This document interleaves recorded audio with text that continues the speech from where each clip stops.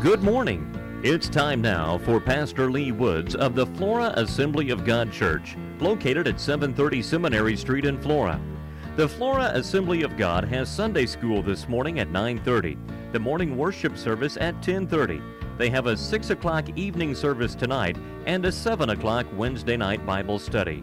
And now, here's Pastor Lee Woods. Praise the Lord. Good to be with you this morning. Another day. We thank God for it. Amen. There's that saying, this is the day that God has made, and I'll rejoice therein. Amen. Praise God. Good to be with you this morning. Just come on out and join us. And know, as I said before, over and over again, God will bless you if you get in the service. Amen. I guarantee it. Guarantee money back. Amen. Praise God. So we're going to start over in the book of Kings, 2 Kings, the 6th chapter, and we're going to start with verse 24, go in that area.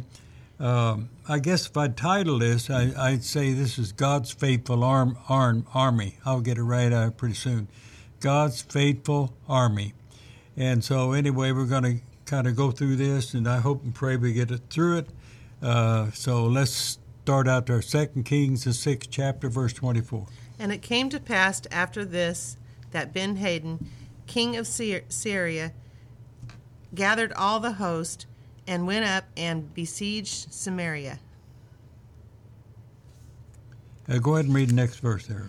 And there was a great famine in Samaria, and behold, they besieged it, until an ass's head was sold for 80 pieces of silver, and the fourth part of a cab of dove's dung for 5 pieces of silver.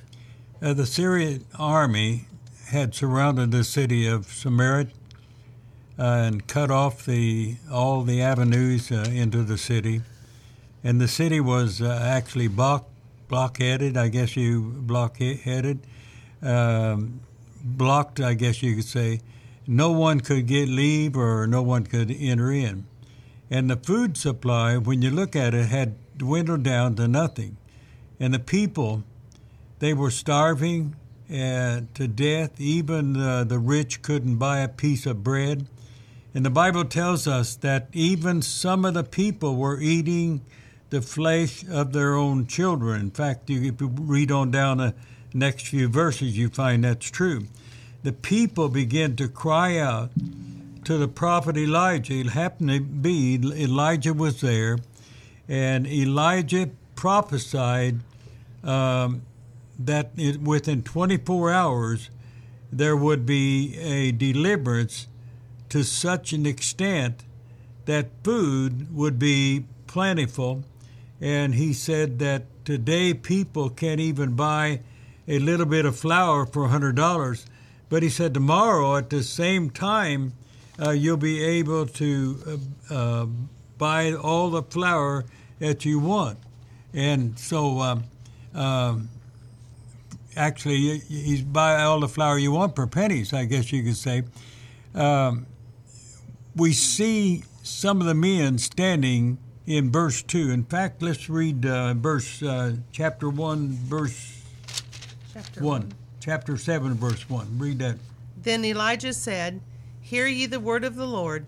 Thus saith the Lord, Tomorrow about this time shall a measure of fine flour be sold for a shekel, and 2 measures of barley for a shekel in the gate of Samaria. So we see the men standing there, and near the king. Elijah heard, after he had prophesied, he said, he heard this, and he said, if the Lord would make windows, this is somebody standing there, in heaven, might this thing be? Otherwise, this man was filled with doubt. Anytime you're filled with doubt, you might as well push it out. God can't do anything. And he dealt God out of the picture, what he done. Elijah looked down at him and said, this is what he said, verse 2, he said, Thou shalt see it with thine eyes, but thou shalt not eat. You know, we must always guard our words. Let me say that. We must always guard our words. Otherwise, deliverance is on the way. The men God used to bring deliverance were not likely prophets or prospects, I guess you could say, we more than likely would not have chose or made this kind of choice. Over in 1 Corinthians, first chapter, verse 27, God uses a foolish thing to confound the wise. These men that we're talking about were 4 in number. They were sitting at the entrance of the gates of Samaria, and they had 3 strikes against them. Number 1, they were limited in number. Number 2, they were ill and sick with leprosy. You think about it. Number 3, they were near the point of starvation. They was in the same situation that the people at Samaria was. Their situation couldn't have been any worse. In spite of all these illness, in spite of all their weakness, in spite of all the number, they looked unto God that He was the source of their deliverance, that He would supply the needs. And because of their faith, I'm going to say this, because of their faith, they had a hope that they could make a breakthrough. Now you think about that, just limited number, 4 people. And Hebrews, the first chapter, verse 1 says, now faith is the substance of things hoped for, the evidence of things not seen. So it's our faith that gives us substance to our hope. First of all, what we see, these lepers said this, why sit here and until we die? Think about that. They could have asked themselves unanswerable questions. They could have said, why has this all happened to us? What have we done to deserve this? They could have done this. This is the kind of questions so many people, so many Christians are engaged in. But this is making negative confession. It only increases the torment. It makes our hopes even slimmer, making our petitions to the Lord even that much harder. Think about it. We must do what the lepers did. We can rise up and speak the words. We can. Why do we sit here and die until we might rise up? The second thing, or the third thing they did. Why don't we strike a blow? Why won't we go out for deliverance? You look at the situation, you think, well, they can't do anything, but God with them can do all things. And so why don't we lay aside the doubt and the self-pity? Why don't we rise up inside of us and by our faith and go to God? Then we will step in and throw light upon the path. When we put our faith to work, our hope will have substance. You think about that. Number 1, I want to say this. God will make a way where there seems no way.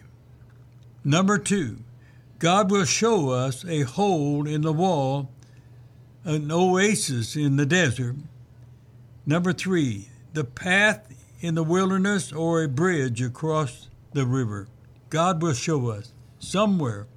In Mark, the 11th chapter, verse 24 says, therefore I say unto you, what things soever you desire, when you pray, believe that you receive them, and ye shall have them. That's God's word. So the second thing they did, they rose up from where they sat. Sometimes it's hard to rise up when we've sat there in a place so long it becomes a familiar place. You sat there long enough, you have some security, I guess you could say, in that place.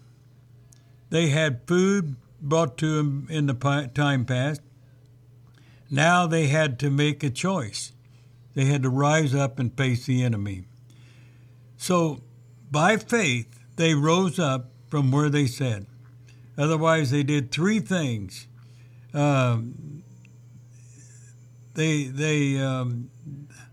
I guess you could say the third thing, they went. Otherwise, they started out, I want to say, and they made a march of faith. No one has ever reached God without some kind of march of faith. I mean, a lot of times you just got to step out, and then in turn, God will do it. We see that all through the Scriptures. The Bible says, the just shall live by faith. We will never reach God except by faith. You think about that. Hebrews, the 11th chapter, verse 6 says, you must believe that God is the rewarder of them that diligently seek Him. So it comes back to us, doesn't it? It comes back to me, you, and I. They started out. These 3 blind men, they started out. Now, starting out, you think about it, on your faith, it is not always smooth, but sometimes it's up and it's down. These men stumbled, they fell sometimes, they walked, and sometimes they possibly crawled. I don't know. But the thing is, they continued on. But they marched on and on. They didn't give up. That tells us a story, doesn't it? That we need to continue on. We need to hang in there. God eventually is going to help us out. Sometimes we have, when we step out on faith, it's not a smooth sailing, I guess you could say, because you have a battle with the flesh. But here we go. In Matthew, the 24th chapter, 26th chapter, verse 41 says, the spirit is willing, but the flesh is weak. We can make it. These 4 men, they were hungry, but they marched on. They were sick, but they marched on. They were dying, but they marched on. Pain tortured them, but they marched on. Danger and death stared them in the face, but they marched on. They were alone all night. In the night, they marched on. Every step was agony, but they marched on. You think about it. Sometimes we give up too early. They feel, I guess you could say, I was going to say what I throw in here, but anyway, they continue to march on for their deliverance. So, the thing is, 3 things they did. Number 1, I want to say this. They said, why do we sit here and die? Faith is quickened in them. Number 2, the faith, they rose up from where they sat. Number 3, they started out by faith and continued in faith, never stopped believing, and then God brought them deliverance. If you go back and read the entire 7th chapter concerning them, I think it'll bless you. No matter what the problem is, I'm going to say this, if you will reach out and act on that faith, God will bring deliverance. I believe that. Amen. Verse 6 in the 7th chapter, the Syrian army had gone to sleep because they were expecting an attack. I mean, they weren't expecting attack. But God, who never sleeps, saw these 4 men marching, coming, and I believe that God smiled and said, that's my army. And suddenly there was the drumming of hoofbeats of 1,000s of the cavalry. There were the shouts of thousands of soldiers, the rumble and roar of chariots. God can instill anything in our hearts and our lives and in our walk as we put our life in God's hands. And these 4 men stood up with faith, and by their faith, it looked like they had thousands of troops coming against these people that surrounded the city. The Syrian army, they awakened and cried out, the King of Israel have hard against us the armies of the Hittites and others. Let us flee out of here. They didn't know it, but it was God's army of 4 men. You think about it. The four who stumbled and staggered in the night walked into the flood steps of God's blessing, and they were blessed. Verse 9 says, it tells us that they became a blessing. Amen. They became a blessing. You know, always remember this. When you are blessed, don't keep your blessing. Give it away. Give it away. God will bless you. Amen. What happened to the doubter? It says life and death are in the power of the tongue. Life and death are in the power of the tongue.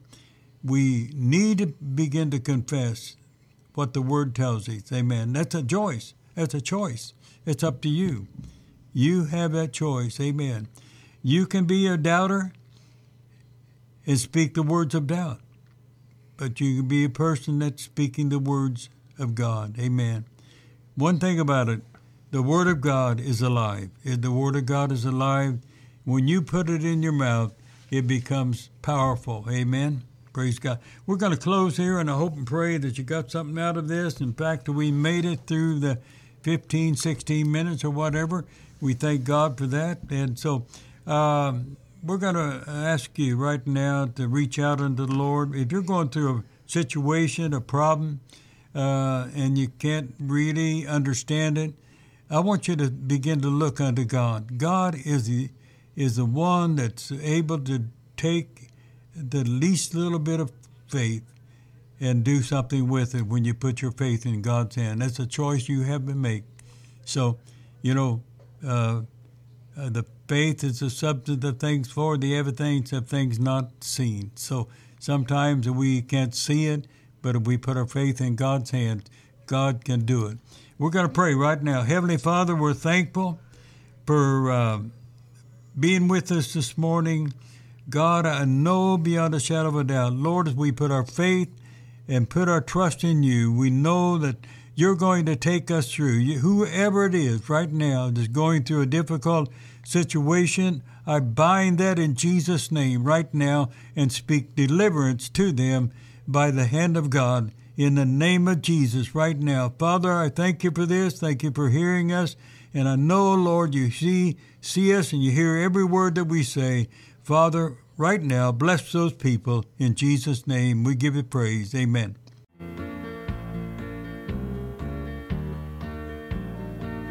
You've been listening to Pastor Lee Woods of the Flora Assembly of God Church, located at 730 Seminary Street in Flora. Sunday school is at 9:30 this morning. The morning worship service, including a children's service, is at 10:30. A 6 o'clock evening service tonight, and a 7 o'clock Wednesday night Bible study.